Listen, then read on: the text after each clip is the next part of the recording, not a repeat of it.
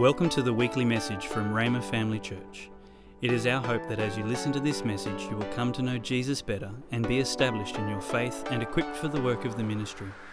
You can view the sermon notes and listen online at rhema.org.au/media. Father, we just thank you that when you gave each one of us the privilege to go into all the world to preach the gospel or to minister the gospel to everyone, that you also graced us and you enabled us.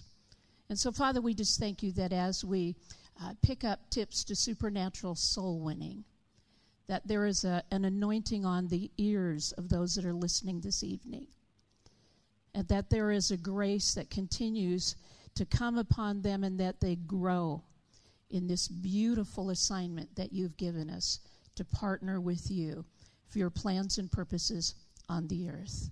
In Jesus' mighty name, amen. Numbers of years ago, I was on an airplane, and it was pre-COVID. And when I was on this airplane doing one of the things that is part of the normal life of a believer, is I was sitting next to a young lady. I believe I was on a flight, an international flight to Malaysia. And I was on the domestic part of that flight that was going from Brisbane to Sydney. And when I was on that flight, because I'm alone and I'm alive and I'm in the world, I'm always listening to the voice of the Holy Spirit to see if there's an assignment waiting for me, because I'm in a world where I am surrounded by the lost. And I was sitting next to quite a nice young lady, and you know, when you fly, you don't always want someone to speak with you. And so I sort of had a sense in my heart that I was on duty, but I needed to find the timing of the Lord. And so while I was on duty, we were probably about 20 minutes at the most from arriving into Sydney, that I began to sense that it was the timing of the Lord, and we had been just served some, juice and some little snack. And so there was an opportunity to exchange, can I hand you this, can I hand you that, and et cetera. And in the course of that normal, everyday interchange, I began to chat with this girl. And when I began to chat with her, one of the things I asked her was where was she going? Was Sydney her last stop? And she said at this moment in time, it was her current destination, that she was on the way to an event where she was going to be honored as the top salesperson in all of Australia for the company that she worked for. She was in probably late 20s. And so when we were chatting, I asked her what she did, and she told me that she worked for one of Australia's top travel organizations where young, cool Aussies buy these tickets and they go on these amazing excursions around the world. And I asked her what exactly was her assignment.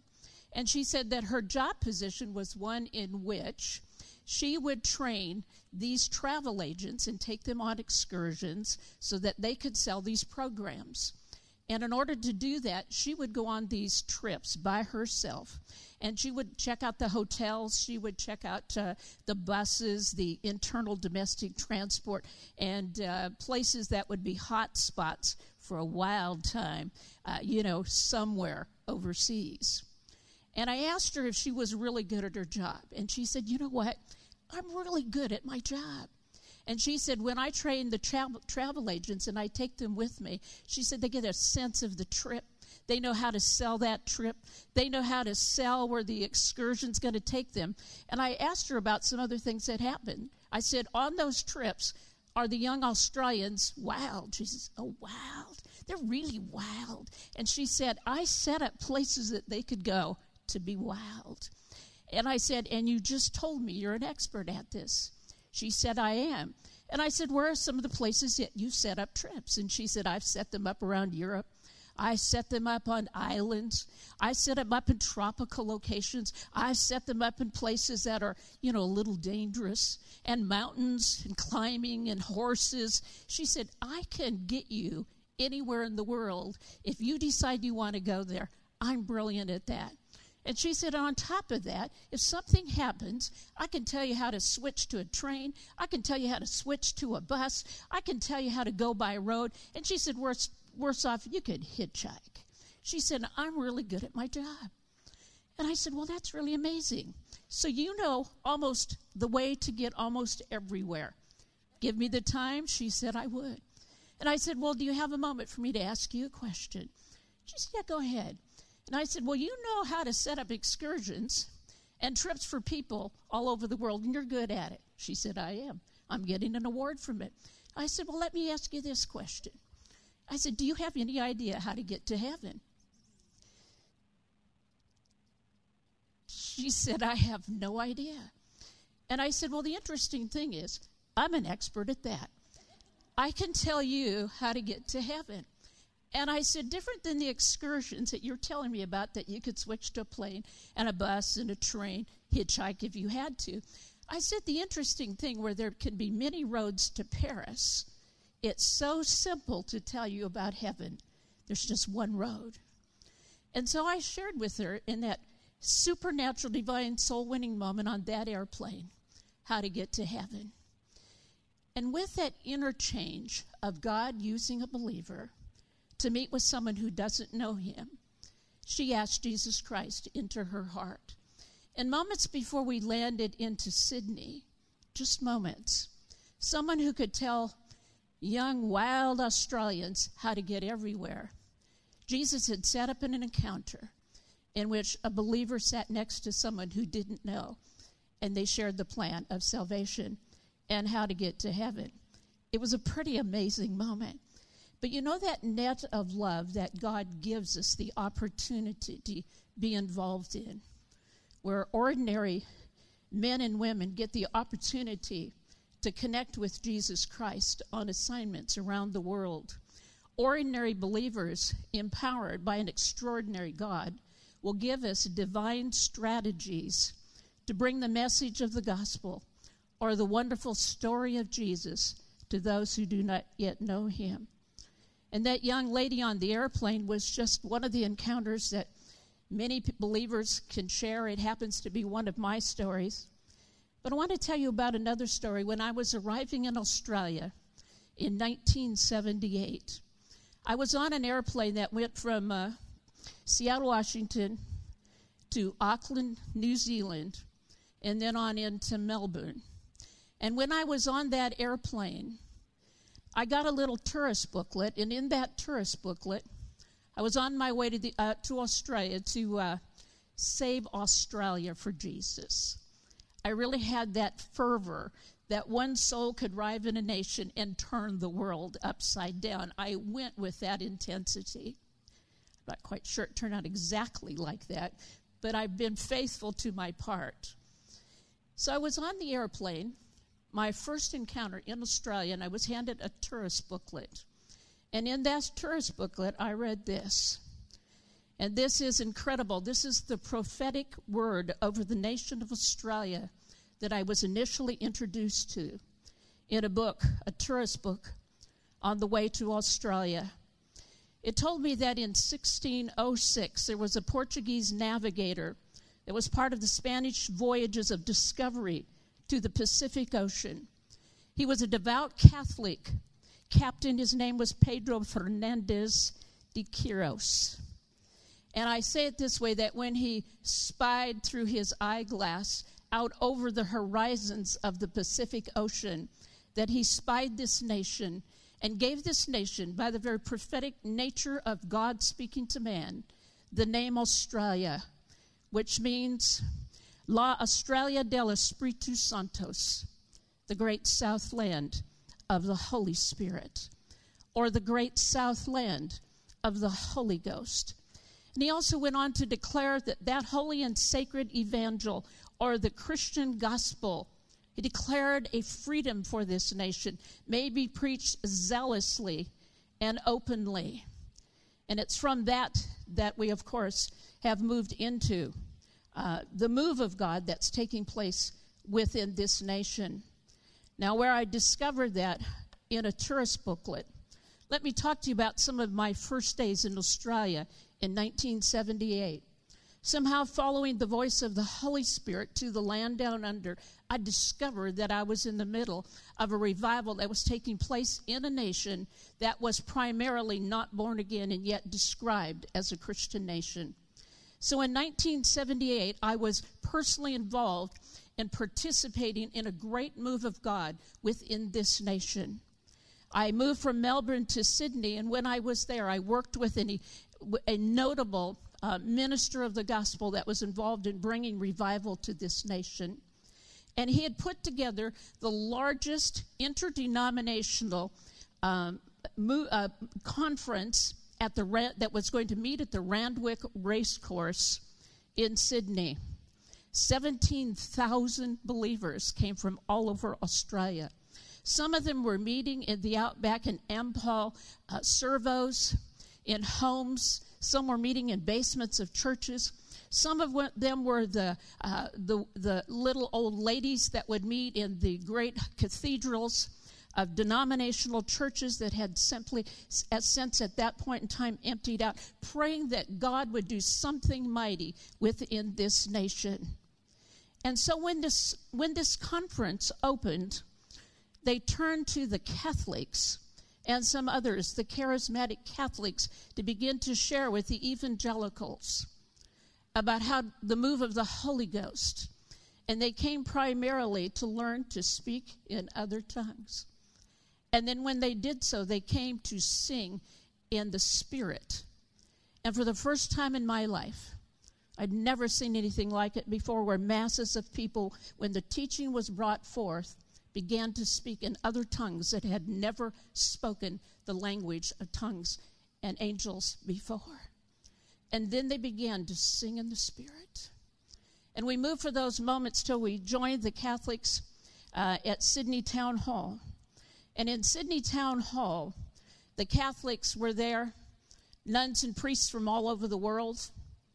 The priests were in, vestments from beautiful regalia and vestments from other nations. And it was absolutely beautiful, the robes. And I was among Catholics. There were a few evangelicals there who were all peeking in.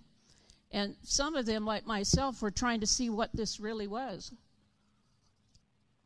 Being new to the things of charismata, or things of the Holy Ghost, I was really having a good look, and I thought, my goodness, if the Catholics have discovered this, and it feels heavenly, I need to take a look at this.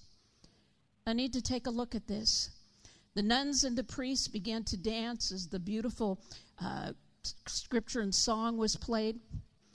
They weren't doing much Catholic, ritual things. They were doing supernatural things. The whole audience, Catholics, filled with the Holy Spirit, and the nuns and the priests raising their hands and worshiping the Lord and having these looks on their faces as if they could see into the realm of the Holy Spirit. And so when we talk about the things that God has intended for the nation of Australia, may I quickly tell you that 1606, when it was declared, was really only just someone tapping into what God has always intended before the foundation of the earth. Always has intended. And so as we pick up, secrets and strategies to supernatural soul winning, we simply slipstream into the move of God that God has always had purposed and intended for him and his church on the earth. There is a special hour and day in which we really are here. And there is wisdom that is absolutely needed for this hour. The Bible tells us that we've come to the kingdom for such a time as this. And so as we're bringing this material to you this evening, I'm going to encourage you to begin to think of the lost people that you know. Begin to let the Lord bring them to your heart and to your mind. People in this nation, people in this town, people in your family, but that you would begin to connect with God on his heart and his purpose for them to be born again. It's our time to be alive on the earth, and we were born to participate in and take part in fulfilling God's plans and purposes on the earth. And you know what? Because we're born again in our group, we're baptized by the Holy Ghost, we have what it takes to be victorious. It is in us and it is upon us. The other deal is that we don't have to walk in any sort of doubt or fear because who we are in connection with God. We've got inside intel. We've got the real info because we know how things are going to end. We know where they're going to go. And we know by the power of the Word, by the power of the Spirit, and by the testimony of Jesus himself that it's going to go God's way. It's going to go God's way. And there is, as you can sense, an acceleration. It appears that at this time there is an acceleration on the earth within the realm of the Spirit. Things seem to be speeding up. And I believe that we could say partly in truth, it's because the time of the Lord is at hand.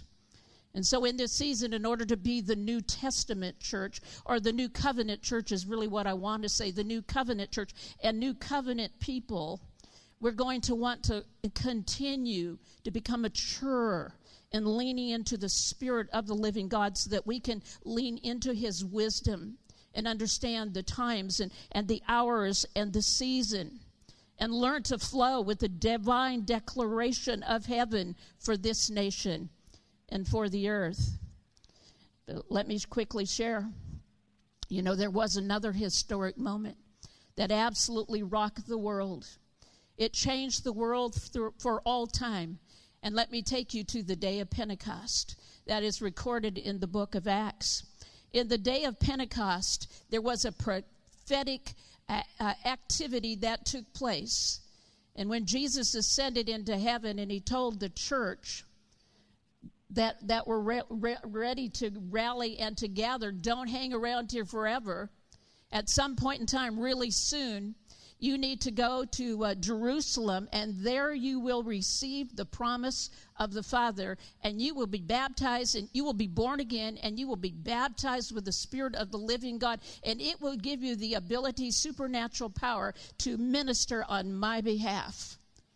And those souls, they lickety-split right down there, and the Spirit of the Lord came to the earth, and they were supernaturally transformed by the salvation of Jesus entering their lives and his Spirit coming upon them. And immediately they did as he had always intended. They left where they had the experience, and they went out into the world. And they all, each and every one of them, men and women, began to bring a message. The Bible talks about the fact, when you look at the meaning of some words, that at that moment they became a different species, a species that had never existed on the face of the earth. It messed up biology and science. They became children of God. And that's who we are. We're children of God. And on that day, there was a releasing of the power of God that would come upon us in order to minister, to do the things and the works of Jesus Christ. You know, many times when you get a sense of walking in the power that God has given us and the purposes and intentions of his heart for mankind on the earth, we often kind of reflect back on Adam and Eve in the garden. They got to walk with God. I want to quickly qualify. Their season walking with him was incredibly short because of some of the decisions that they made. Do you know that when the minute we get born again, we walk with him 24/7? He lives within us, and when you understand that he is alive in us, we have the opportunity to regularly, when we're awake and when we're asleep, to be with Jesus. To be with Jesus when we got born again. You know, at that moment of time on the day of Pentecost, there was a spiritual empowerment that came to do the things that he had indeed called us and purposed us. I think a good word is that he's purposed us to do. And then to add to it, to give us some extra, fuel for this flame that would come in our hearts when we got born again. He gave us the gift of speaking in other tongues. That when anything would come our direction, we could go into the language of the Spirit, and we could intersect immediately with God in heaven and pray out absolutely powerful, perfect prayers that would change anything on the face of the earth. And then he left us this powerful holy book. This powerful holy book that's like no other book that's ever been written. The Bible, when you study it out, the historians tell us The scriptures tell us that it was God-breathed, penned from the very throne of heaven, from the heart of the Father. It is a book of inspiration, a book that's historic. It's prophetic, gives us guidance and instruction. It's a book of revelation, and there is no other book on the face of the earth quite like it. It is a holy book. It is the Holy Bible. And so you can see that these tools that God, that we were left, getting born again, baptized in the Holy Spirit, speaking in other tongues, having a book that's, the kryptonite of the religious world. I mean, it's God's book. That we have indeed been outfitted for supernatural soul winning. And from the very beginning, we have been positioned by God himself to be involved and to be called to a grassroots revival. Another way that you could say is that we've been purposed and fashioned after God to be the voice of God to our world in the time, the hour, and the season and generation in which we live. In order for the gospel to be proclamated, the gospel needs a voice. And so he gave the privilege of sharing about him to absolutely every believer. There's not a soul in the room, not a soul in the earth from the time that we could get born again that has not been given this opportunity and this privilege. In Mark chapter 16, verse 15 and 28, he said this, and it was the giving of a gift from God to us. He said, "Go into all the world and preach or minister." This is a sacred assignment. The gospel or the good news to absolutely everyone. And then verse 20, the response of those that heard it at that time was this: they went everywhere. They got it, that God had given them a privilege, and they were like, let us get on the camels and go. They were given this great privilege, and they took it, and they ministered absolutely everywhere they went. And it goes on to say that the Lord worked with them and worked through them. It says the Lord worked through them, confirming what they had said. What they had said. He worked through them with what they had said. What were they declaring? The oracles and principles and the truths of the gospel of Jesus Christ. And he said when he did so, he showed himself to be alive by many miraculous signs and wonders and miracles. It's the same connection that we have. There's a lot of big questions that Christians sometimes ask themselves, the big Christian questions. And questions run like this, like, what's my mission? Like, what's my purpose in life? Those questions. What am I here for? Well, what is your mission? Well, I think we could boil it down to two simple things that the Bible clearly talks about. And one is that there are two kinds of callings. You could talk about it other ways, but I'm just going to reduce it to two. One is that there are personal callings, specific callings that are given to every believer. That's God's divine and holy assignment for you. That is your purpose here on the earth. And then we could talk about a second category, and we could call these general callings. These are callings in regards to the plans and purposes of God for the world. Mark chapter 16, verse 15, to go into all the world, to minister the gospel to everyone, is a general calling given to every believer. The privilege to every believer. Well, then you could ask yourself this question. You go on further and ask yourself this question: how then can I fulfill this calling in my life, in a modern world? How can I actually do that? What's the answer to that question? And we can say here that the mission of God is carried out. Here's how the mission of God is carried out. The mission plans and purposes of God are carried out by a man or a woman sent by God, who goes into their world to bring them a message from God. The mission of God is carried out by a man or a woman sent by God, who goes into their world to bring them a message from God. Let's have a look at one of those guys in the Bible. Let's go to John chapter 1, verses 1 through 14. And it's a model of God's plan for getting his message to the people. And here we see that God always, when he has a message or purpose or a plan, he always sends a man or a woman or a child or a teenager. And here we read in John chapter 1, verses 1 through 14. In the beginning was the Word, and we understand that this is concerning Jesus. In the beginning was the Word, and the Word was with God, and the Word was God. He was in the beginning with God. All things were made through him, and without him nothing was made that was made. In him was life, and the life was the light of men. And the light shines where the light shines in the darkness, and the darkness did not comprehend it. Then there was a man sent from God whose name was John. This man came for a witness, to bear witness of the light, that all through him might believe. He was not that light, but was sent to bear witness of that light. That was the true light, which gives light to every man coming into the world. He was in the world, Jesus, and the world was made through him, and the world did not know him. He came to his own did not receive him.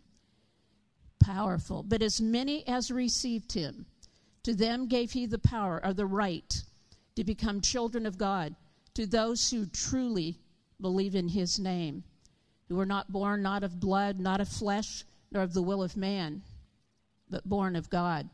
And the Word became flesh and dwelt among us, and we beheld his glory, the glory as of the only begotten of the Father, full of grace and truth.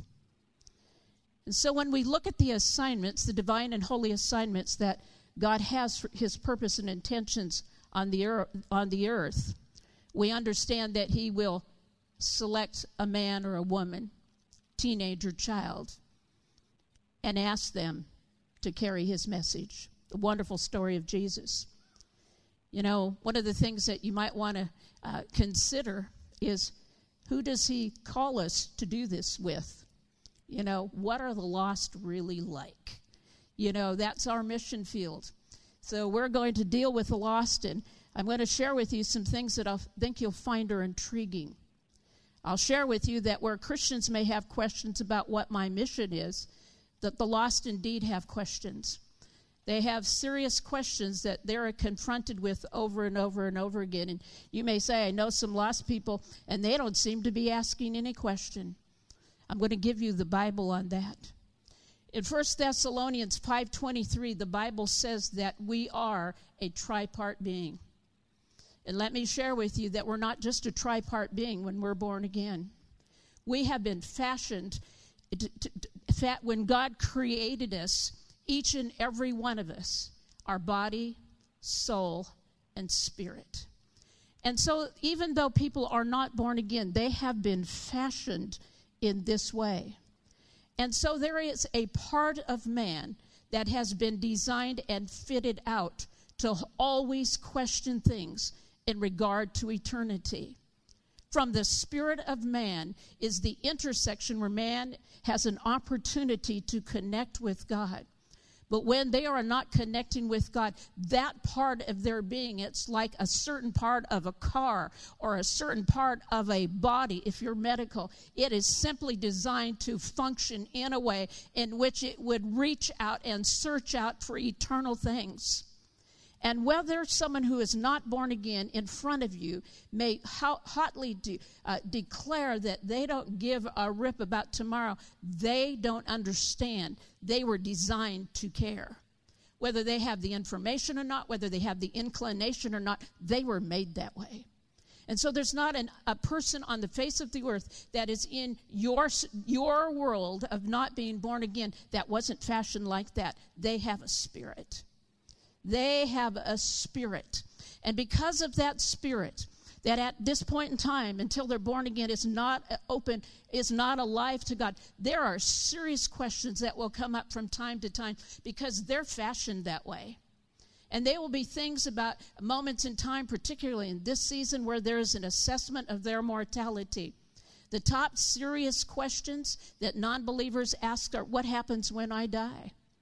Is there life after death? Does everyone go to heaven? Am I going to heaven? And how do I get to heaven?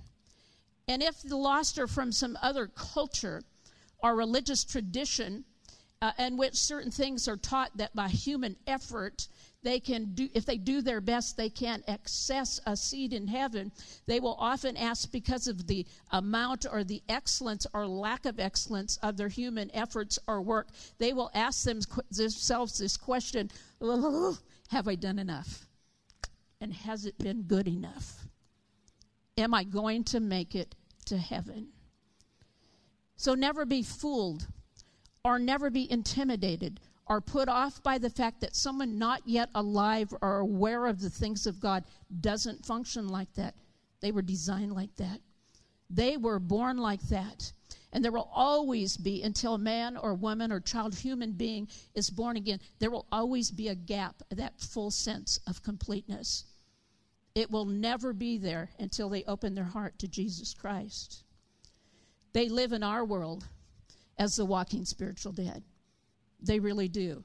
We're surrounded by those that are spiritually dead. And one of the secrets to supernatural soul winning is that we would become more sensitive and earnest about the understanding of becoming eternity-minded. That as we move through our world, we understand the world that we're walking in. That we would have a sense of being eternity-minded, and that we would walk with a greater spiritual understanding of our mission, our task, our mission field, and we would develop our spiritual ears and eyes so that we could understand how we need to minister to those that are in our world. A tip to supernatural soul winning is that we minister with a sense of eternity in mind. What the need is, and what's available. And so with that kind of thought in mind, we can talk about that when we use the Bible as the foundation of the premise of what we would share, or the message, you will find that the Bible tells us in Hebrews 4:12 that it's sharper than a two-edged sword. And it goes on to declare that when we develop a confidence in the tools that we have, both speaking in tongues and praying with our understanding, simply talking to God on behalf of others, and using the power of the Word and the sense and the essence of the fact that He is in us, and wherever we go, He is ministering through us. You can understand that when we use the power of the Word, that it is active, it is alert, it is alive, it is as if God Himself is speaking again through us. And they are hearing it. Where are they hearing it? The only place that the Bible itself really targets and impacts in a man is through the realm of their spirit or their heart. Whether they may speak back to you intellectually or not, that is not where it went. The Word of God is targeted and designed to always directly go to the heart or the spirit of mankind. And when they're not born again, whether they're ready to receive it or not, I'm going to tell you it's where it went. It's how it works. And so we can understand that as we do these kinds of things and we minister with a sense of eternity and the power of the Word that we're ministering from, E.W. Kenyon says it this way. He said, remember that when you're dealing with the lost, you're dealing with eternal personalities. That person is eternal, and when you're dealing with them on eternal matters, you're dealing with them with eternal issues, and you need to, in order to stay on track, you need to you need to keep a sense of the fact that you're dealing with things that are eternal. Now, because we're full of the power of God, we are too also, as believers, intersecting with God, active. We're alert. We can be alert or non-alert, but we have the capability of being alert to these things. We can be top operators in the realm of the Spirit in order to minister to the lost. We can be energized and effective by the sense of the power of God resonant within us and upon us to do the works that He's called us to do. In fact, the Bible says in Jeremiah 1:12 that God Himself in His Word are active and alert, always watching over His Word to perform it. Numbers of years ago, I said with Pastor Glenn Hankins I was going to mention him in this service. I was with he and his wife's church in the Gold Coast, and we were doing an outreach in Cavill Mall. And we had a team that had his children extremely talented. They could do anything, singers, dancers, preach the gospel. They're amazing and both good looking. And so we were out in the mall, and we were in Cavill Mall presenting the gospel with songs and music. And there was a man that passed by. You know, Cavill Mall can be really busy on a Friday or a Saturday night. And a man passed by that was a tourist from Canada. And Pastor Glenn was sharing the gospel with him, as was a friend of mine that was attending this church until she moved to New Zealand. And they shared the gospel with this Canadian tourist, and he sort of slightly brushed them off and in some ways looked somewhat disinterested. But they went ahead and shared the gospel. We're talking about the power of the word that's active and alive, and the sense of the fact that it's eternal and it forever speaks. Numbers of years later, the young lady that had been with Pastor Glenn at that time was a student from Australia, an Australian student in Rhema Bible Training College in the United States. And she was sitting in a class in Tulsa, Oklahoma. She was an international student from Australia. And in that class were some nice people who stood up to give a testimony. They were kind of noticeable. And everybody knew that they were pastors, and they were pastors from Canada. And the young man and the couple stood up and they said, you know, numbers of years ago, we never really thought much about Jesus, but we were on holiday in Australia, and we were passing through a mall on the Gold Coast, and a pastor came and talked to us, and another young lady, and we took the track we heard the plan of salvation. We kind of brushed it off. He said, but I couldn't get it out of my mind, and in time, I asked Jesus Christ into my heart. In Canada, they pioneered a church. A few years later, they thought, we don't know enough. We've got to go to Bible college and learn more to minister. And they stood up in Tulsa, Oklahoma, with a girl that had been there on the streets with them, where the word has gone forth, and it had continued to work in their lives because God was alert and he was working, and he was performing those things that concern him. We might ask ourselves the question, when we are eternity-minded, what does that really mean? I sense that we could give ourselves the title of new revivalists. We could be, maybe we could call ourselves world changers. The question we might want to ask ourselves is, what is the posture of a mobilized believer? What would that look like? Well, one of the ways that we can talk about that posture is that we could identify this, that we would be ones that are always ready to minister the love of God. We're going to show you a video with starring myself, Benny, and Marisa about being in the posture of taking on this position.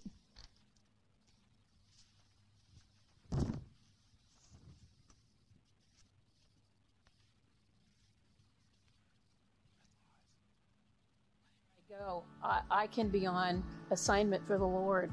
And one of those places is my neighborhood. We're sitting here outside in my patio, and, just recently, the Lord put it on my heart that Emily, who lives next door, is really one of my assignments. And I can hear over the fence, sometimes through the wall, that Emily has been suffering sometimes in a variety of different areas. And as I was listening, I realized that I really couldn't just be a neighbor, that God had put me on assignment, and if I really cared about her like Jesus does, I needed to pray for her. And so I began to pray for Emily, and I'd have encounters in the parking lot near where we park our cars, different things like that. On occasion, I would text her through my wall to say, hey, Emily, I'm praying for you. I'm believing from those encounters that I've had with her that at some point in time, I or someone else will have the opportunity to lead Emily to Jesus. But I needed to be her friend because I love Jesus. That's good. Well, I find that I go to the hairdressing distribution, and I meet up with the girls there, and they know me really well. But just recently, it's like the Lord had said to me when I was driving there, one of the girls will need prayer today. So they didn't know I was a Christian, but they soon did. And so I went in there and just struck up a conversation because we already know each other. And I just asked them if they needed prayer, and this girl started crying, and so now when I go in there, they know that I'm the Christian, and so it's great that I can just keep building relationship with them. And last week I went in again, and there was another girl that I sensed that needed prayer, and struck it up again, and that's where the Lord's using me at the moment, is just through that relationship with them. My wife and I, we've been working at a sushi train, and at the sushi train there's different cooks, there's different waiters, and my wife and I have just been like bonding with them, just being friends, being people that they could just come to and feel like they can talk to us, and they won't feel any sort of condemnation or just judgment, but they could just trust us, and we find that a privilege and an honor. And each time we go to our shift, we're just checking our heart and just seeing if the Lord has anything for us to give to different individuals. We're not going right in there with a Jesus or going to heaven or something so direct, but over time, just while talking with them, they might say, hey, where did you guys meet? And we could let them know church, and then we'd ask them about church background, or what are you guys up to later today, and we might say we're going to youth, or we're going to serve at our church, and they're, oh, okay, hey, do you have any youth experience? And just over time we've just built relationship. And one of the biggest things I've resonated with Eva and I is just seeing the importance of being a friend to those that are in the world, and leaving an impression where they can go back and say, I met a Christian that wasn't goofy or weird, but was just genuine and real, and I like that. And we've had that report from different ones. They're just like, you guys, I might not agree with everything that you guys are doing, but I respect it and I like you guys. So that's been a blessing to us. So we've really enjoyed getting to know people who don't know the Lord. And while we've done that, we've made relationship with them on purpose because of Jesus, and that we've shared every time we possibly could any sort of ways where we can operate in the love of God, and that we know that they know that we care about them. We just love people, and we know people need the Lord. It says in the Word of God that Jesus himself, God sent Jesus to the earth, and then the Holy Spirit came. And when the Holy Spirit came, we see that the mission of God on the earth, and we can see this described in Luke chapter 19, verse 10. We're talking about connecting with God on divine and holy assignments, missions that he will give us within our world. In Luke chapter 19, verse 10, his mission is this: for the Son of Man came to seek and to save the lost. And then further on in 2 Peter 3:9, the Lord is not slow in keeping his promises. Some understand slowness. Instead, he is patient with you, not wanting anyone to perish, but that everyone would come to repentance, or to turn from dead works to live a life with Jesus Christ. He has been on this mission ever since he left the earth through the power of the Holy Spirit. And one of the things that's important as a secret to supernatural soul winning is to understand that we join God in his work. He invites us on his mission. And it says here that mission that he calls us to join him on is a mission of love. For God so loved the world that he gave his only begotten Son, that whosoever believes in him will not perish, but will have everlasting life. For God didn't send his Son into the world to condemn the world, but instead that the world through him might be saved. And the extension of that love is found in Romans 10, verse 13. For whosoever shall call upon the name of the Lord shall be saved. I want to help us all in training for the secrets to supernatural soul winning, to help us with the right perspective in maintaining an eternity mind, or being eternity minded. The right perspective is that people, if we could go ahead and have that slide, people often see mission as something we initiate, or they see themselves joining God at work. They see themselves as God, not that one, the one with the spectacles. They see themselves where God is joining them at work. In other words, when they go on mission, they're hoping and they're seeing that God is going to be the one that joins them at work. But you see, ever since God sent his Son to the earth, he left the Holy Spirit. And please don't think that the Holy Spirit just hangs around in the corridors of the world and is doing nothing. This is the Spirit of God. This is the Spirit of Christ. The Holy Spirit is omnipresent, and he is here, and the Holy Spirit has been moving at the voice of God himself ever since he came to the earth. So the right perspective is this, that when we go on assignment, we see our mission as joining God at work. We see our mission as joining God at work. Two modern theologians say it this way: it's not the church which undertakes mission. Instead, it is the missio Dei, or the mission of God, which constitutes the church.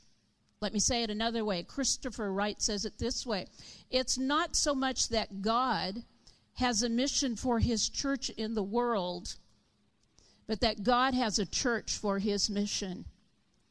It is not so much that God has a mission for his church on the earth or in the world, but that God has a church for his mission. The secret to supernatural soul winning is to maintain the understanding that we are, and then the next slide, please, that we are joining God on mission in our world. And our world is made of our office, the grocery stores, our family, everywhere we go that might be on holiday, but we join God in that place on mission.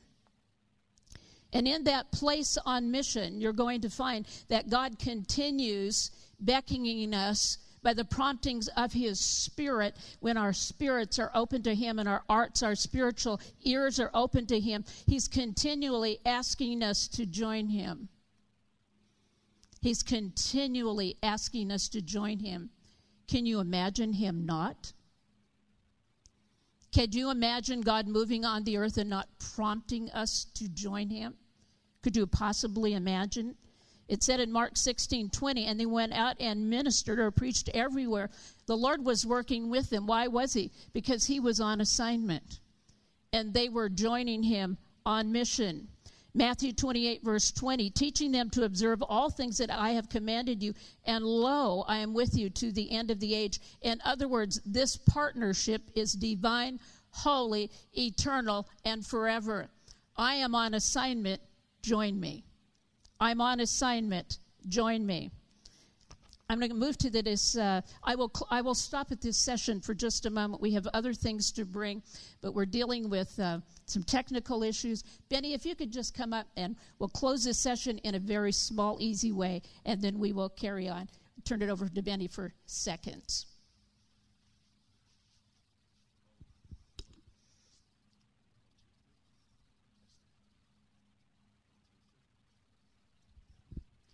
We're just going to take a quick break, 30 seconds. Don't go anywhere, especially if you're on live stream. It's good to have you here. Welcome. So, yeah, feel free just to have a bit of a wiggle, but don't leave the room. We'll be back in about 20 seconds.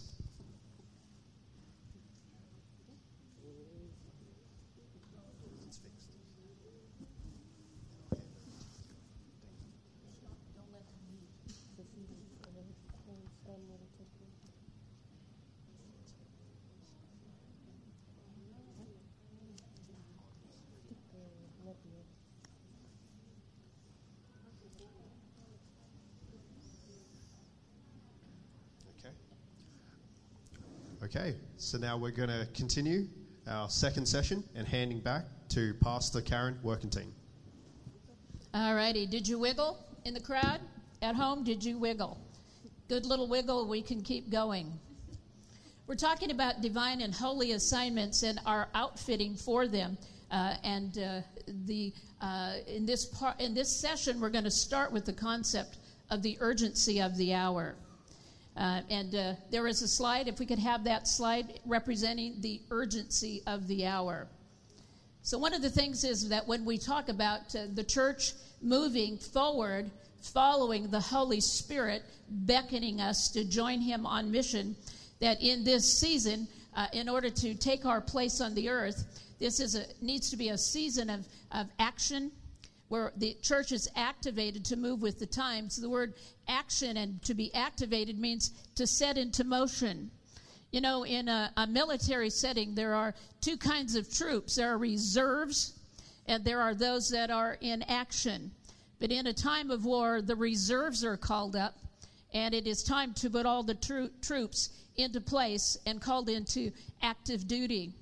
It is a time in which we are in a season demanding the reserves to come out of the ranks and to move into action.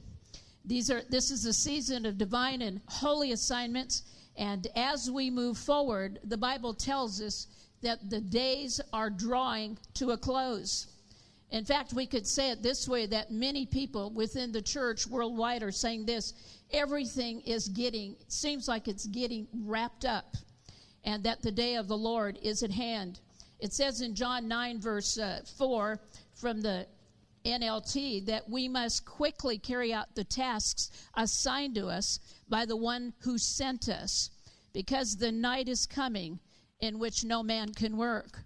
The Bible talks about us being watchmen, but we're not watchmen in this season sitting in a chair just looking out over the edge of the great walls to see if there's any little animals rustling around down there or if there are real enemies. We are watchmen that are running along the wall. We are fervently in our places in this season when we have been infused and activated by the power of God, following his prompting to do that which he calls us to do.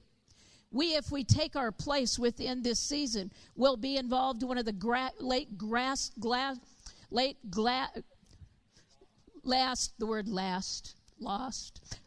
last moves of the Holy Spirit. This partnership, us and mankind and God, is supernatural. We're on mission. When we join him on mission in this season, the Bible talks about this being harvest time. It says in John chapter 4, verse 35, John chapter 4, verse 35, if we could have that slide, you know the saying, 4 months between planting and harvesting. But I say, and he said this, he said, but I say to you, wake up, look around. The fields are already white unto harvest. The fields are already white unto harvest. How could he possibly say that? Because the minute that the Holy Spirit had come, Jesus had died, buried, and ascended into heaven. It was the season of salvation. And the season of the salvation is the season of harvest time. Look, don't be misunderstanding this. Look, the season is white unto harvest. The Bible says because of the heart of God that it's time to bring in the precious fruit of the earth. And the fruit of the earth are the people in our world. If you begin to allow the Lord to bring people to your mind and to your heart, those people are the precious fruit of the earth that Jesus is waiting for before he returns. This dynamic intersection where we join God on mission impacts the earth. We impact the earth with the power of God when we pray for the lost, when we minister the love of God, when we befriend someone for the behalf on the sake of the gospel, when we share the gospel, when we tell the wonderful story of Jesus, when we journey with people and get to help them to get to know and understand the things of God. In this season, we are conduits and we are connectors for the power of God. We are conduits and connectors for the power of God, for the powerless. We are the conduits and connectors of the power of God, the voice of God for the powerless, for the lost. The love of God is talked about in John chapter 3, 16 through 17. It says this, what is man that you're mindful of him? You know, they're asking God, what is man that you are mindful of him? What is mankind that you're mindful of them? Human beings, that you care for them? Again, for God so loved the world. I want to introduce another tool, and we started to talk about this in our last seminar session, another tool for engaging with the power of God on the earth. And I want to talk about prayer evangelism. When we talk about ways that believers in the church can be poised to minister within our world, the power of prayer is absolutely foundational, and it is significant. I want to tell you about a move of God that started with prayer in the nation of Australia. There was a man that began to pray, and he prayed that there would be a move among the believers, that God would move within this city, a notable sized city within this nation. And he began to meet with some other believers, and they began to be infused with a sense of the power of God that could impact their world and could change their world in a significant way. And they began to pray. And they began to pray by the power of the Holy Spirit that God would move. There was a cry in their hearts. The prayer that they were praying was based on the premise from 1 Timothy 2, 1, 3, and 4. In 1 Timothy 2, verse 1, it says, "First of all, then I urge that supplication, prayers, intercessions, and thanksgiving be made for all people. This is good and pleasing in the sight of God our Savior, who desires all people to be saved and to come to the knowledge of the knowledge of the truth." As they began to pray, they got a divine and a holy strategy from God, and they began to divide that city up by blocks. And they began to pray. They called their prayer cells lighthouses. And there were lighthouses all throughout this city in Argentina. And in these lighthouses, every day, as they divided the city up by blocks, every day a lighthouse would pray for a particular block. And in time, there were over 635 lighthouses. And in time, every person in that city that was not born again was prayed for by a believer, so that there would be a move of God within that city, and there would be a revival among the lost. Outreaches began to be springing up everywhere within that city. Soon the church was beginning to minister to people on street corners. People were running into people that they understood believers, and they would meet them in neighborhood shops. They would meet them in places of business. They would be family members who didn't know the Lord that began to ask questions, these eternal questions that they were designed and made to ask. People began to ask believers for Bibles. Believers began to be known as people within that community who were people that knew God. And if they were people that knew God, they began to call out to them for healing. They began to call out to them to have them pray for broken marriages and for wayward children and financial troubles. And the believers began to do that, and then they went on and they began to speak blessings over these families. Can you imagine beginning to speak blessings over families that didn't deserve it because they weren't born again? But as a conduit between God and man, believers were beginning to pray that the power of God would infiltrate their homes, that his goodness and his love would be experienced in their homes. And they knew, because they were friends of God, that they could go to God on behalf of those that were powerless. And in a period of time, the prayers of the saints began to impact that city, that there was a mass revival among those that did not know Jesus Christ. And because the believers had begun to get on their knees and pray in their homes, the city broke out into revival, and that city heard the voice of God. The question I'm going to ask you today is, what does God want to do through the prayers of his church in this community, in this nation, in this state, when individual believers go into their lighthouses and begin to pray? What would happen in our neighborhoods, in our places of business, in our city and in our suburbs if we began to, and I'm not saying we don't pray, don't take this as condemnation, it's sort of phraseology. I could rephrase that. But what would truly happen if we prayed with fervency? There's many prayer groups here, so bear with me, please. For those who do not know him, what would happen if that really began to be an urgent focus of our prayers? I believe this is one of the answers. I believe that the power of darkness would be broken over their lives. I believe that souls of the lost would become tender. I believe that laborers would be tapped on the shoulder and prompted by the Spirit to come across their path. A man, a woman with a message. And I believe that we would see salvations galore, and we would see Australia del Espírito Santo really walk into its destiny as the great Southland of the Holy Spirit. Numbers of years ago, I had this scripture given to me. It was an experience I had experienced when I was ministering on some of this very topic. It was in Glenn Hankins' son and daughter's church in North Carolina. As I was beginning to talk about the power of prayer for the lost, I could visualize a woman in her home in that city, in Burlington, I think, North Carolina. I could imagine her in her home, all alone with children, a single woman. And I knew that nobody was praying for her, not a single soul. And let me ask you the question. The lost that are in your world, is anyone praying for them? You know, there's so many people, and you can say, I don't know how to do this yet, and I don't know how to do that yet, and I feel like I'm not ready for this yet. But, you know, there's not a believer who couldn't pray. You can sit on the bus and pray. You can go to the shops and pray. But I am telling you, our nation, our city, our state are full of people that individually, not praying for all of Brisbane, but individuals that God is putting on your heart. Nobody is praying for these people. What would happen if we turned our face as a conduit to the power of God and began to pray for them on their behalf, for the work of the Lord Jesus Christ to manifest in their lives? The next slide, please. Psalm 142, verse 4 says this in the King James Version.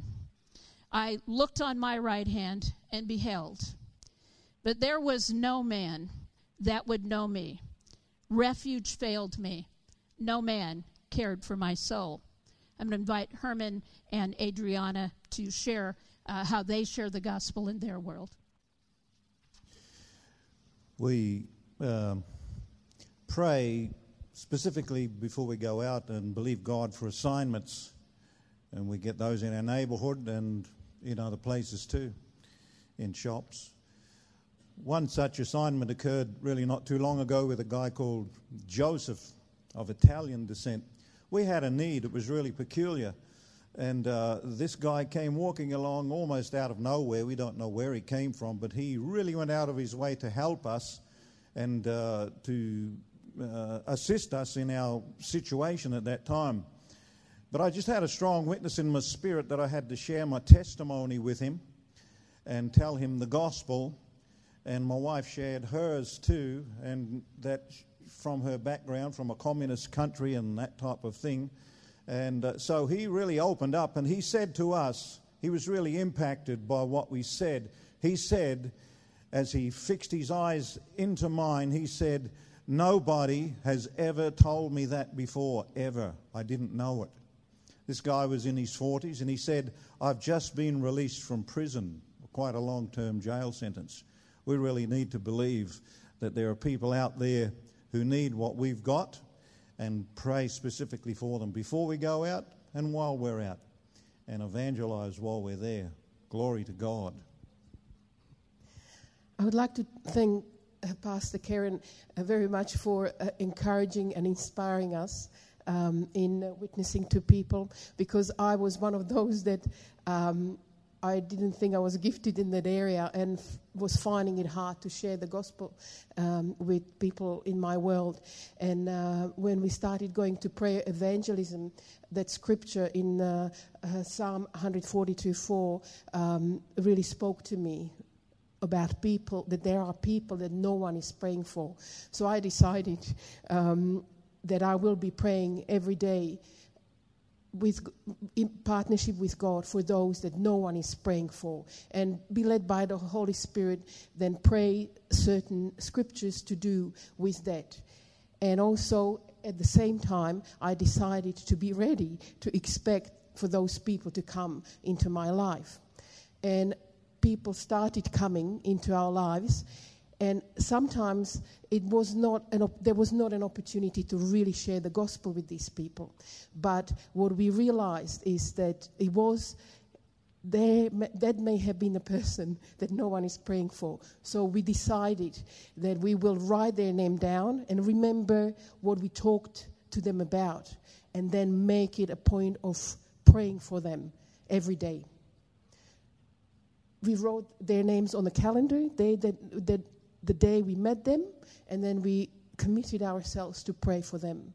In addition to praying for our neighbors, people that we've already formed friendships with and also had opportunities to witness to a degree.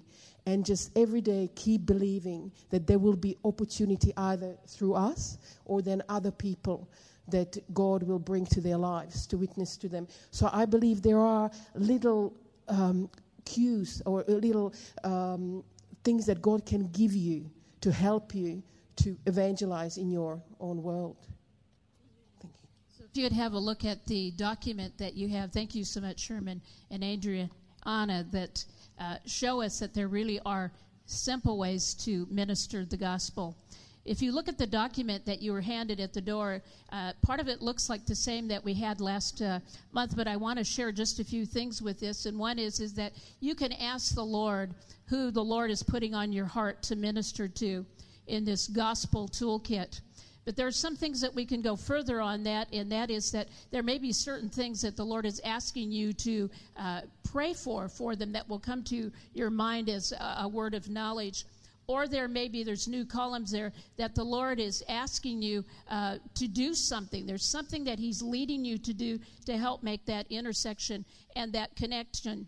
And then in the second section, you can see that the Lord can give you a strategy. That, our everyday world is full of very ordinary intersections and connections. But when the Lord prompts you and he gives you a strategy, that's as divine as any strategy that you'd find in the Bible, because we are joining God on his mission, and he's saying, here's a way that can help you share who I am with them. I mentioned this at a meeting recently, but in the last session we had that both Pastors Tony and Patsy, Kim, and Eddie had this same form, not doing the form together, went to the Lord. Both of them got the same 4 people in the same order, and they have a sense, lost people who don't know the Lord, and they have a sense of what they're to do to make those intersections and connections. And the team we had over the last number of months, Kibron, who's a pastor of the Eritrean Church. I don't know how to say that country. Bear with me. It's the one in Africa. Pastor Kibron had this same assignment.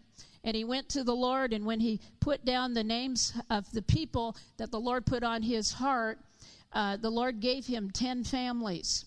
10 families. And over the next week, he felt one of his strategies was he was to fast and pray, which he did.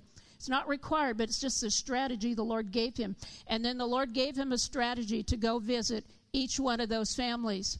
So over the next week, he went and visited each one of those families. Mom, dad, children, aunties, uncles, who was ever living in that house.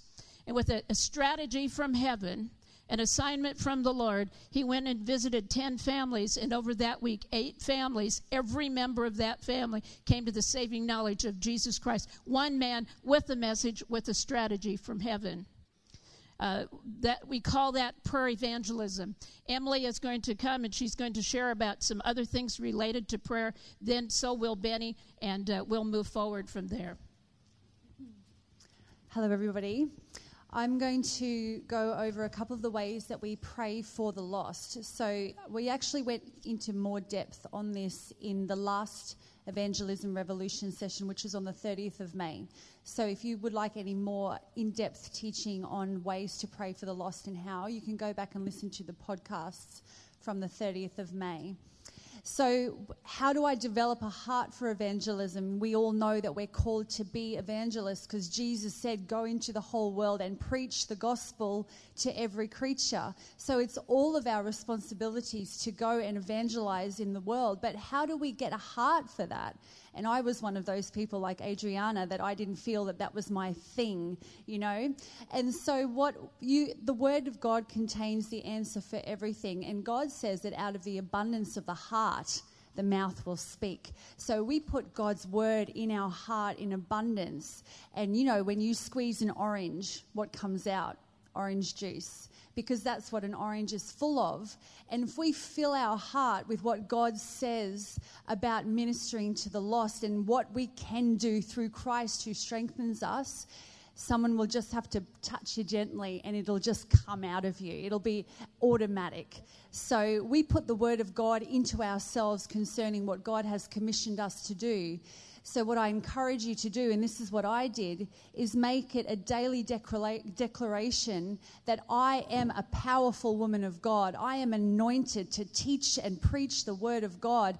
People come into my life, divine appointments, divine encounters. I boldly declare the gospel because I am not ashamed of the gospel of Jesus Christ. And then you are putting the word of God into your heart concerning those things, and then you can do all of those things through Christ who strengthens you. So that is how you can develop your own heart for evangelism.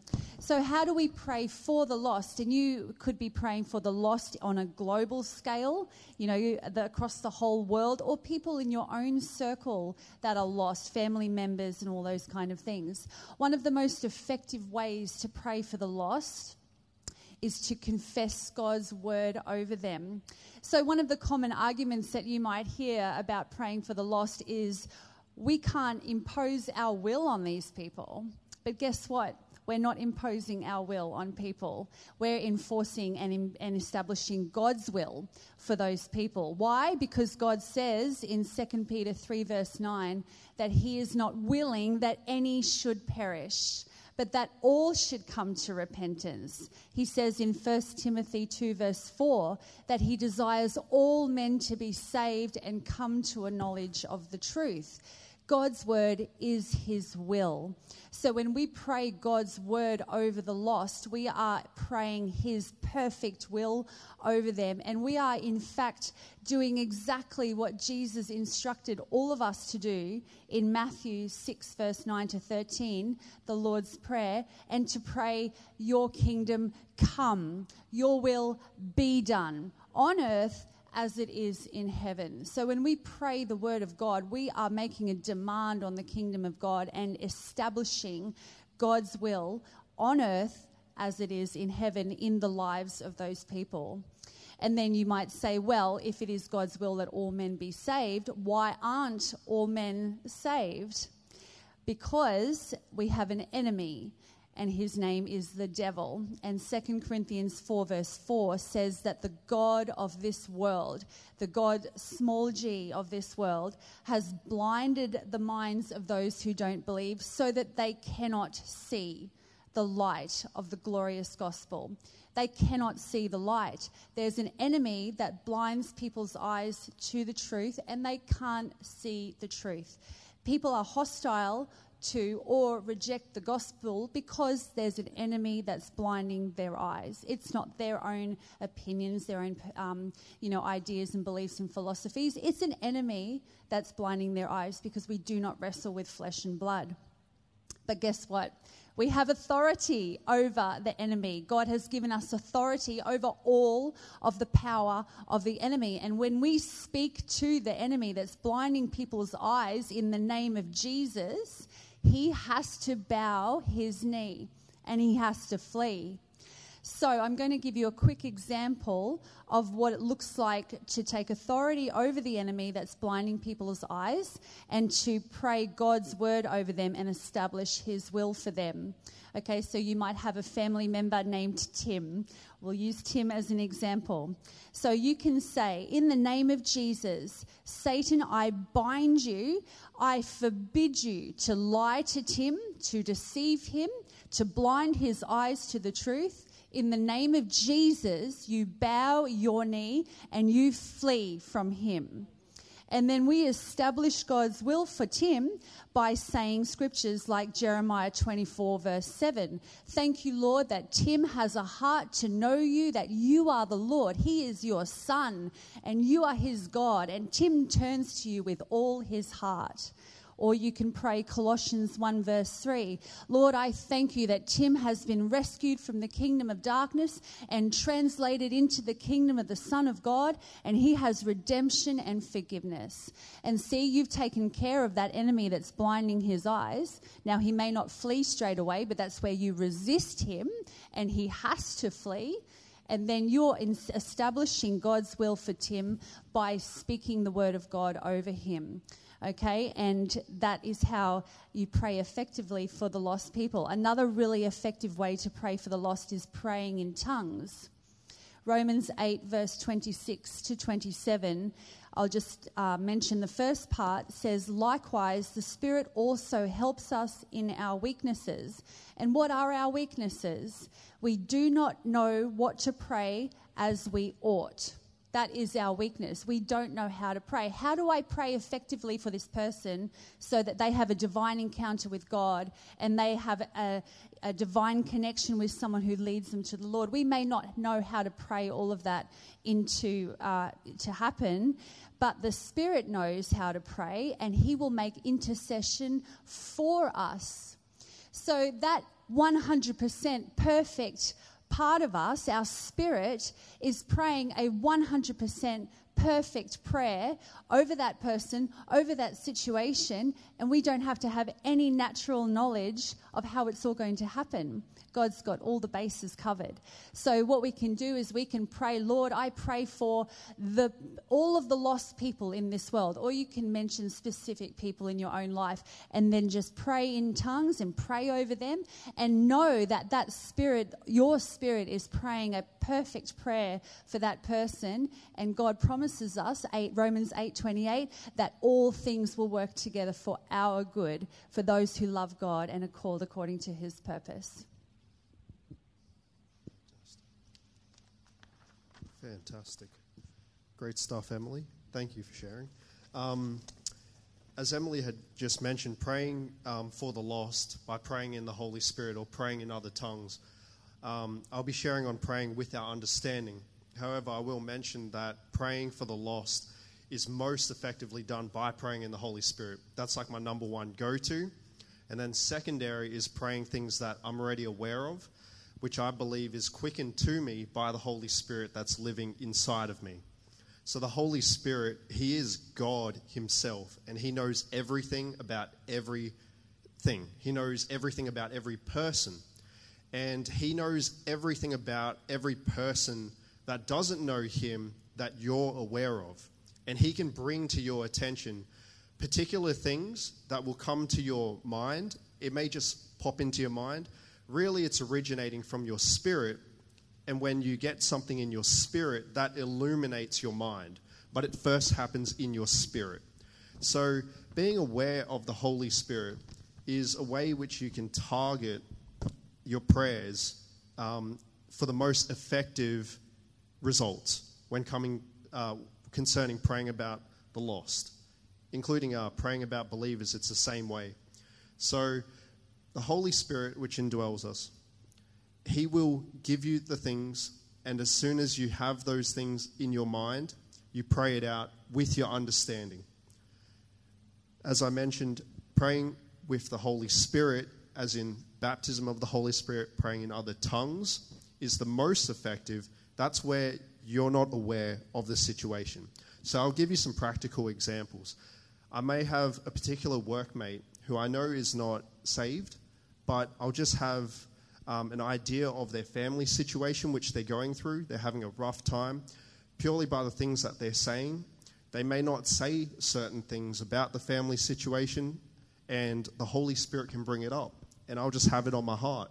I'll just keep thinking about that person, and then I have a sense that there's something going on with their family. So I'll just pray with my understanding. Father God, I lift up this person. I lift up their situation. I don't know everything about that situation, but I ask that you're able to help them in this situation, that you'll calm things down, that you'll smooth things out, that you'll bring them closer to you, that you'll send different people across their path, across their family.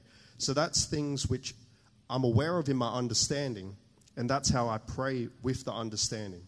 Different to praying in the Holy Spirit, where I'm speaking in other tongues, but my understanding doesn't really know what I am actually praying, but I just know I am praying out the perfect will of God for that person. Amen. We're going to talk about another secret to supernatural soul winning. One was prayer evangelism. The second is praying for strategies to build relationships with the lost. It's another true secret to supernatural soul winning. It can be called relational evangelism. And when you're involved in relational evangelism, one of the things that takes place as you journey with someone to their point of salvation is that you're often involved in what I call pre-salvation discipling.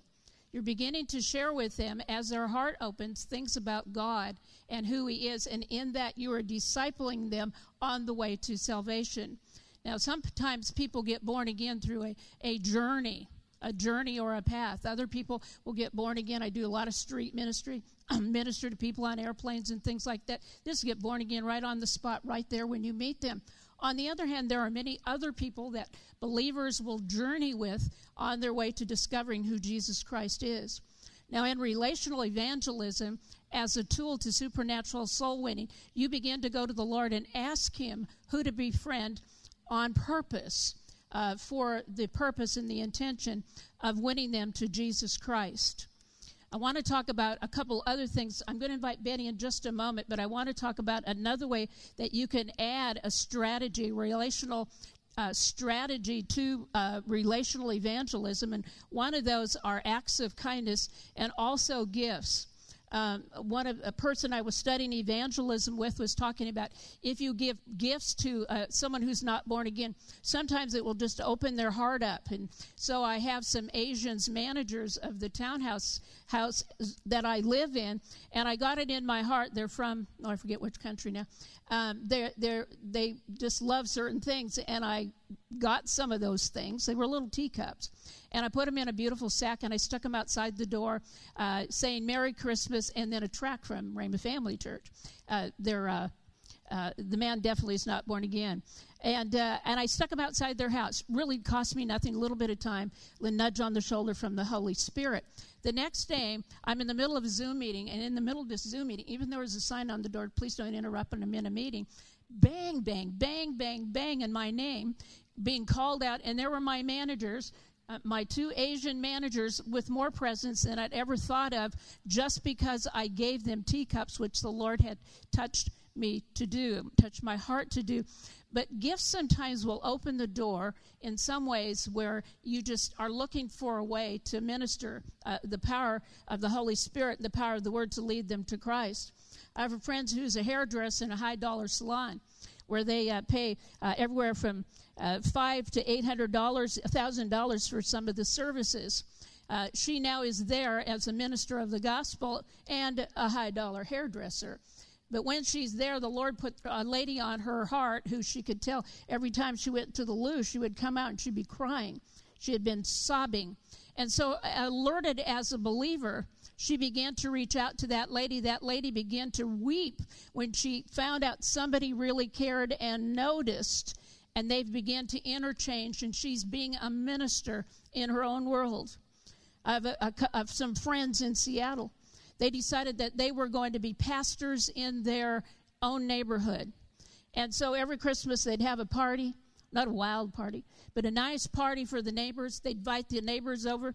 The neighbors knew that when the light was on, and that the light on their porch was always on. You can say that you leave the light on your porch if people are in trouble, that it's just a phrase. In other words, you're there to help. They would invite the neighbors over. None of them were born again. And every year they would invite them over, and as ministers in the world on their block, they would begin to find ways out of relational evangelism to find open doors to share the gospel. One Christmas, one New Year's, there was a knock at their door, Seattle, freezing cold, snow and ice, knock at their door. Not winter, not December in Australia. And there was a couple just up the street. And they said, you know, we know that you're Christians and you love Jesus. We've got some real trouble. Our daughter's missing, and she's been missing for 2 weeks. And the detectives didn't look for her straight away, but we're absolutely beside ourselves. they had a real ministry assignment on their hands as pastors on their block, a real ministry assignment. Let me share with you, regularly they continued to minister to that family. I do believe to this day that daughter is still missing. Still missing.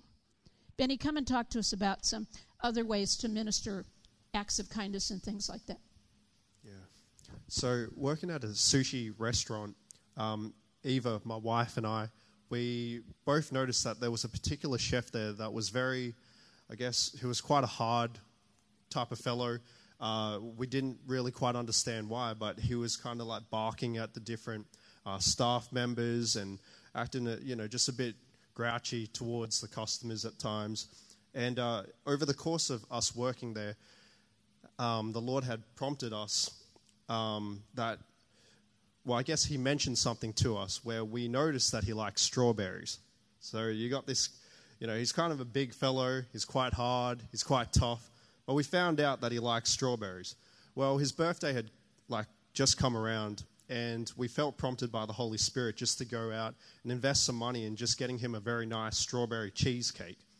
And we took it to work after I'd finished my shift. So I just left. He thought we were going home, but we went to the cheesecake place and we selected a real nice cheesecake, felt prompted of the Lord just to do so.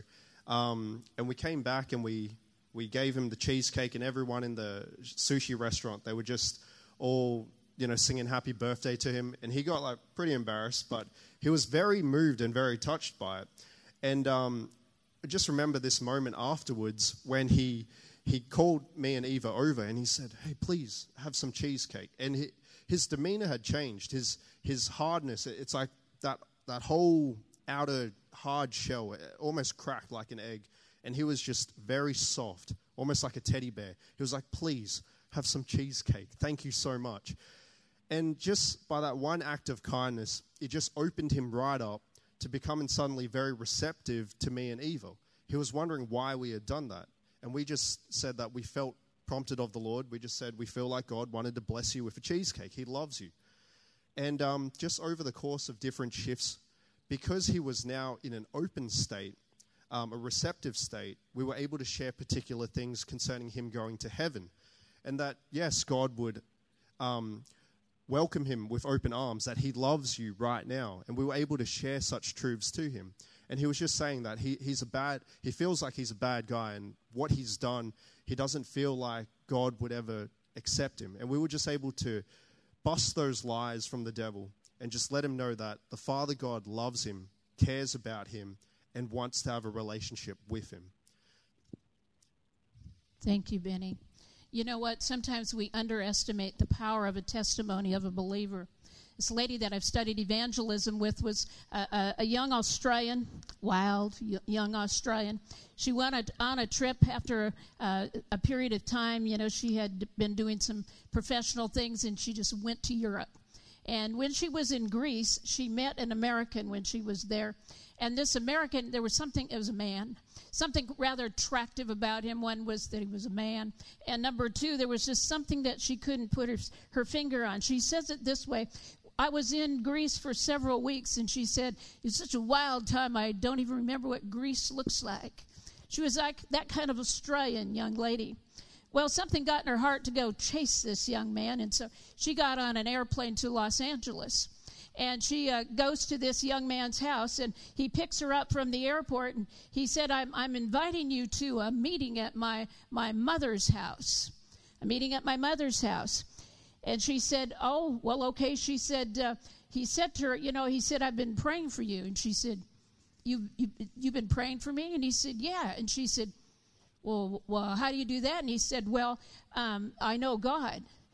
And she goes, you know God?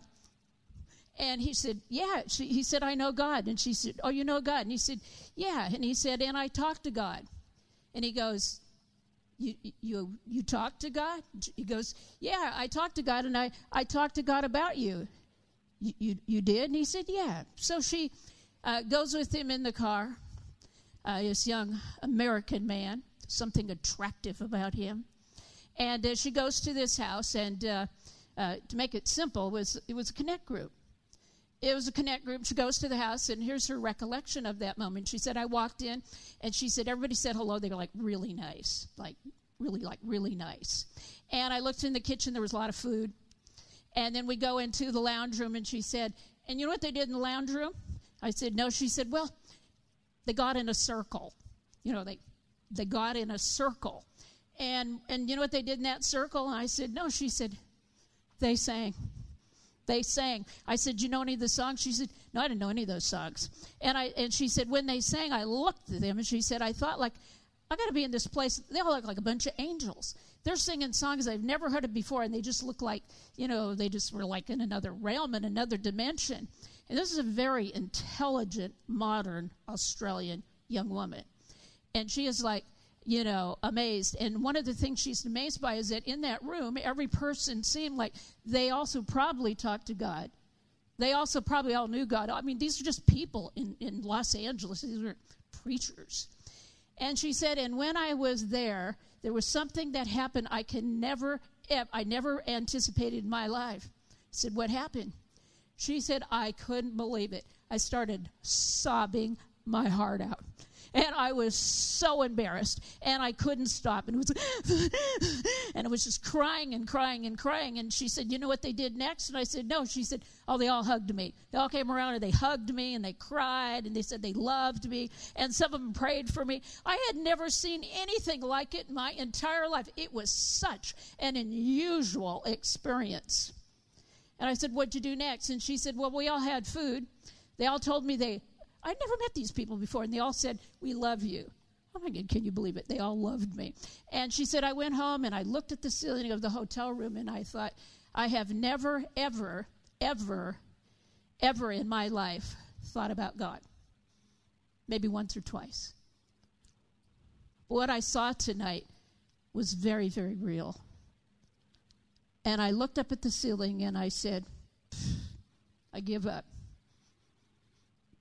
If that's who you are, well, okay. And she got born again, looking up at that ceiling, receiving Jesus into her heart. Please don't underestimate the attractiveness and the lure of the power of God that's resident within you.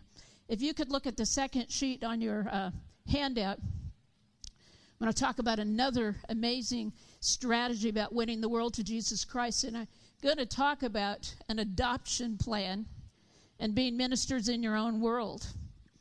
The Bible says in Matthew 5, verses 14 through 16, that we are the light of the world. A city that is set on a hill cannot be hidden, nor do they light a lamp and put it under a basket, but on a lampstand, and it gives light to all who are in the house. Let your life so shine before men that they may see your good works and glorify your Father. You know, when you adopt a child or you take someone in, one of the things that happens with the adoption of someone who is not your own is there are certain things that take place. We're talking about the lost, and we're talking about what it would mean to adopt the lost, and a plan and a strategy that would impact our world that relates to this very concept. You would begin to assume the responsibility for that child and bring them up and take care of them, tender, loving care, as if they're your own, and you would care for them and you would look after them. You would pray for them like Jesus, who wept over Jerusalem.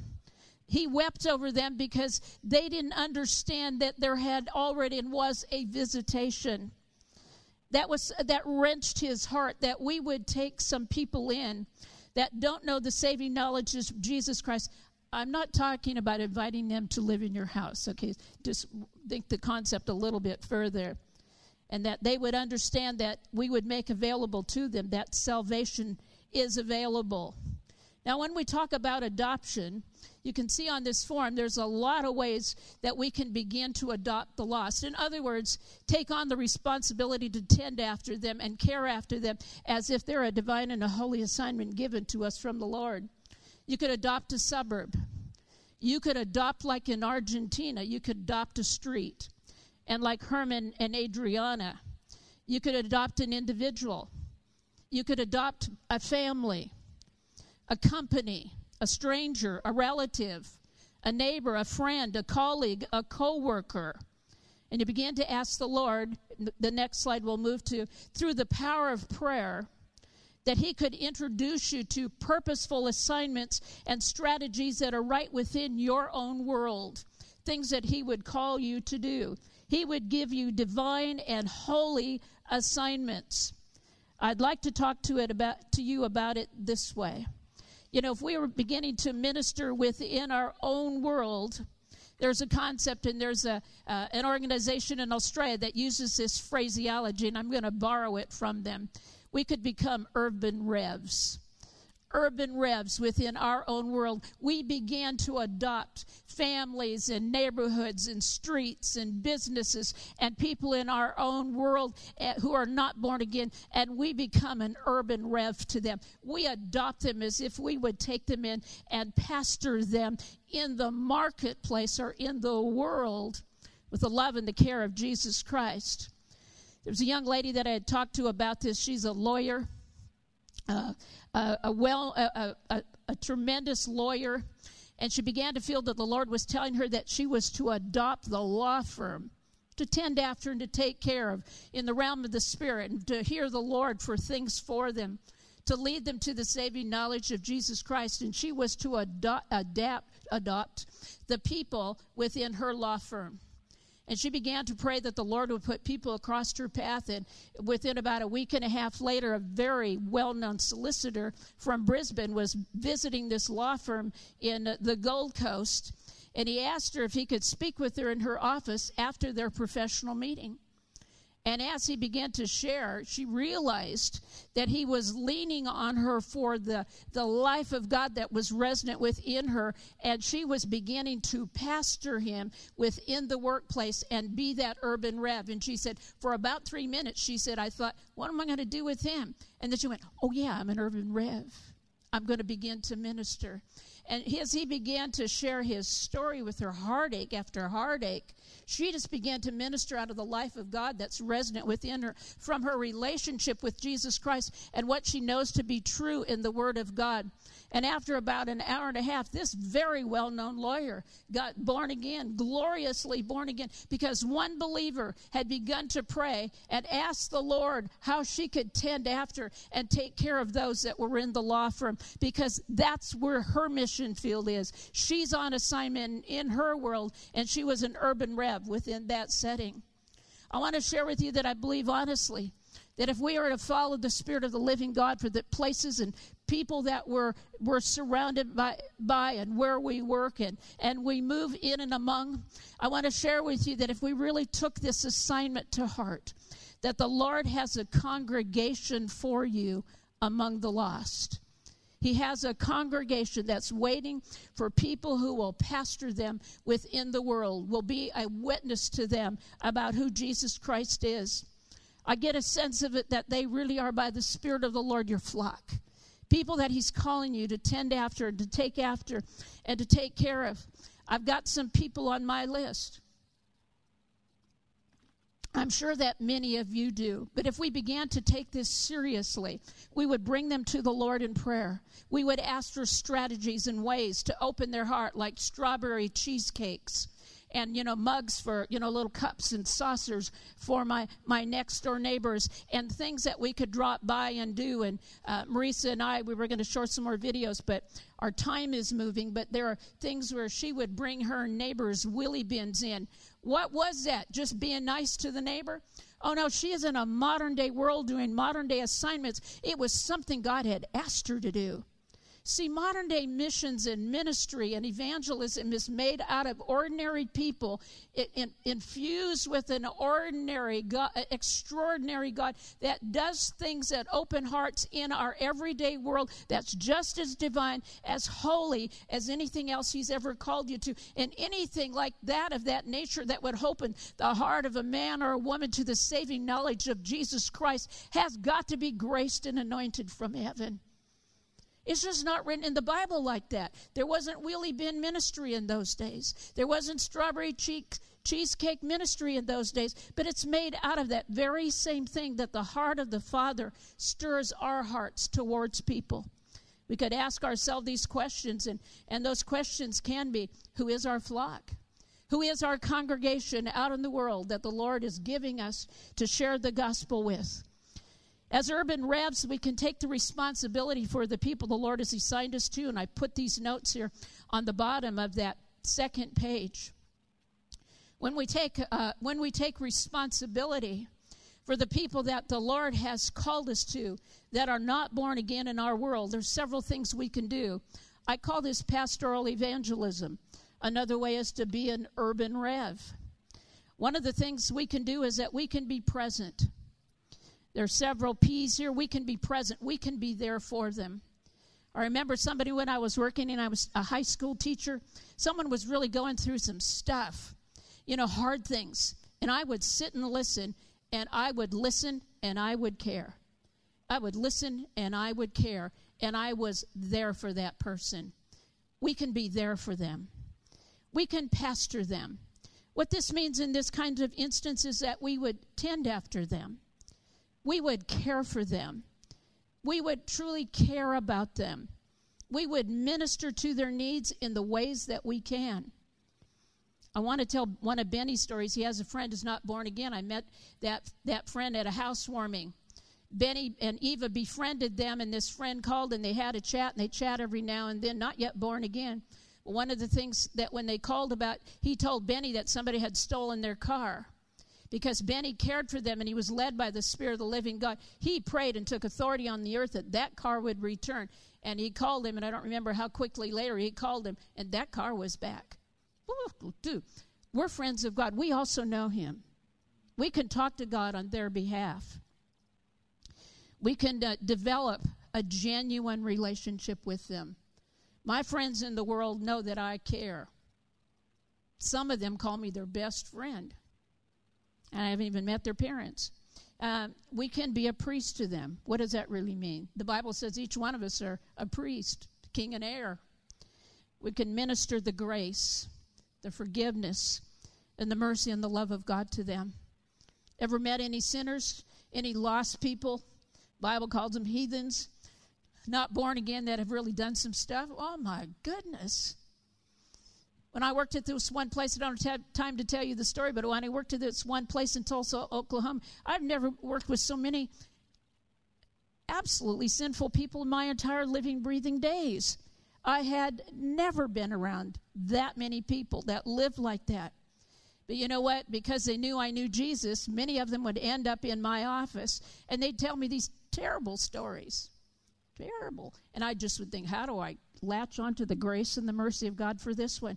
But you know what? It was their hearts that were broken, and my responsibility to be a conduit and a connection to God for them. And so I would minister out of my heart to them whatever I could grab that would fit the circumstance that the Word would allow me to do. And I would minister the love of God to them. I certainly could tell them, I am so sorry. I am so sorry.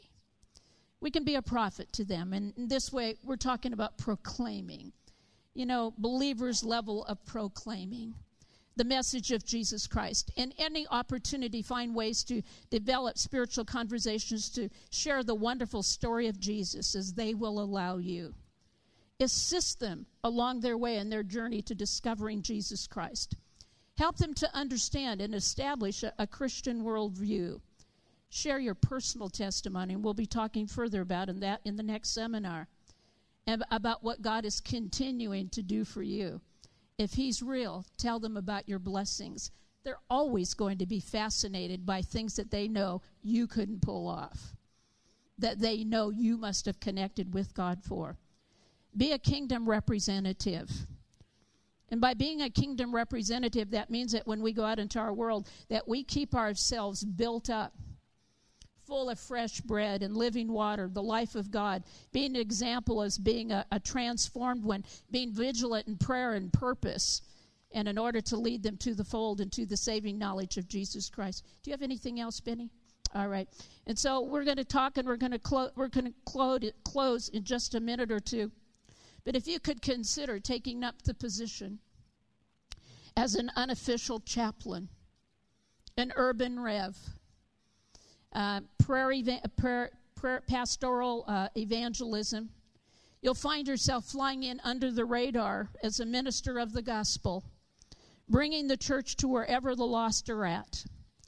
And if you can't at this point in time encourage them to join in the life of the church, special events and services and connect groups and youth and children, if you cannot at this point in time get them into that kind of rhythm and pattern, then bring the church to them.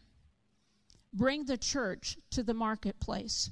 Minister to them at work, in the office, at lunch. Text them. I have people who are not born again. I text stuff all the time too. My social media is also for me an evangelistic tool. When we could still fly, last time I was flying to Los Angeles, I was sitting in nearly the back row of the airplane, which is always like, not your favorite seat. And I was there 3 across with a couple. They had been traveling Australia on their honeymoon. So for the next 12 hours, I joined them on their honeymoon.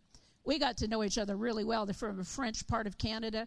The husband mostly only spoke French, and the wife, really cute lady, I asked her what she did. She said, guess. I guessed she was a teacher. She wasn't that. I guessed a bunch of other things of that nature. She was a veterinarian. She was a veterinarian, and why that was, she was raised in the city, and she was a veterinarian because she had always dreamed of working with cows. I was raised on a cow farm. We'd had other things there, but I hated cows. Thought there's nothing cool about them. My family raised Holsteins, were the black and white ones. Glenn Hankins' family, we used to have wars about this, raised Jerseys. Those are those little short red ones. Don't even talk back, I'm in charge. And so, but he'll tell all about things about sweet Jersey milk. I hated cows, and I'm sitting next to a veterinarian that married this man. She was on an internship in his farm, and the reason she fell in love with him is he had a barn full of Holsteins. But you know what? When we were standing in the back of the airplane near the loo with everybody else that was back there, yakking all night long, I asked her the eternal question if she knew how to get to heaven when she passed away.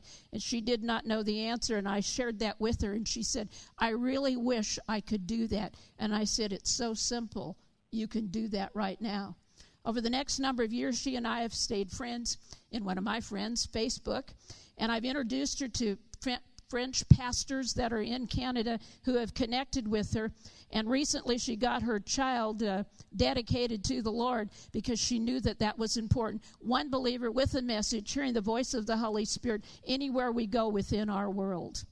We may look like ordinary people, but we are filled with the power of the Holy Spirit. We are born again. We have the Spirit of God resonant upon us and within us. And let me tell you what, when we come to the church, when we go to the Bible, and when we go to pray, we get filled up to go out into our world, to the great congregation that God has called us to minister to. When we minister from the heart of the Father. If my team could also join me on the side here, stand up at the front with me. We minister out of the heart of the Father. And one of the keys to supernatural soul winning is this. In Matthew chapter 9, verse 36, it says this. But when he saw the multitudes, he was moved with compassion for them, because they were weary and scattered, like a sheep having no shepherd. In the Message Bible, Matthew 9, verse 36 through 38, it says this. We're talking about the love of God and ministering out of the heart of the Father. Then Jesus made a circuit of all the towns and villages. He taught in their meeting places, reporting kingdom news. And he healed their diseased bodies. He healed their bruised and hurt lives. When he looked over the crowds, his heart broke. So confused and aimless they were, like sheep with no shepherd.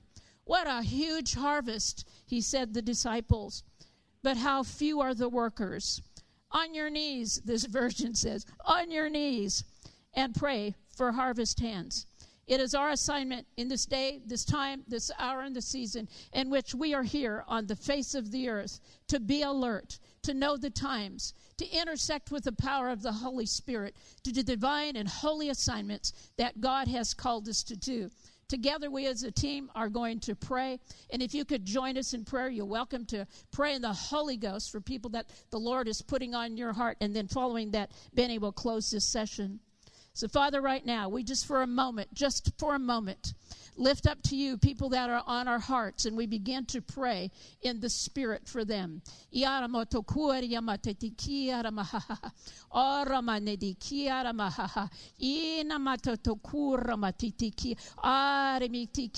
thinking of one of my neighbors right now.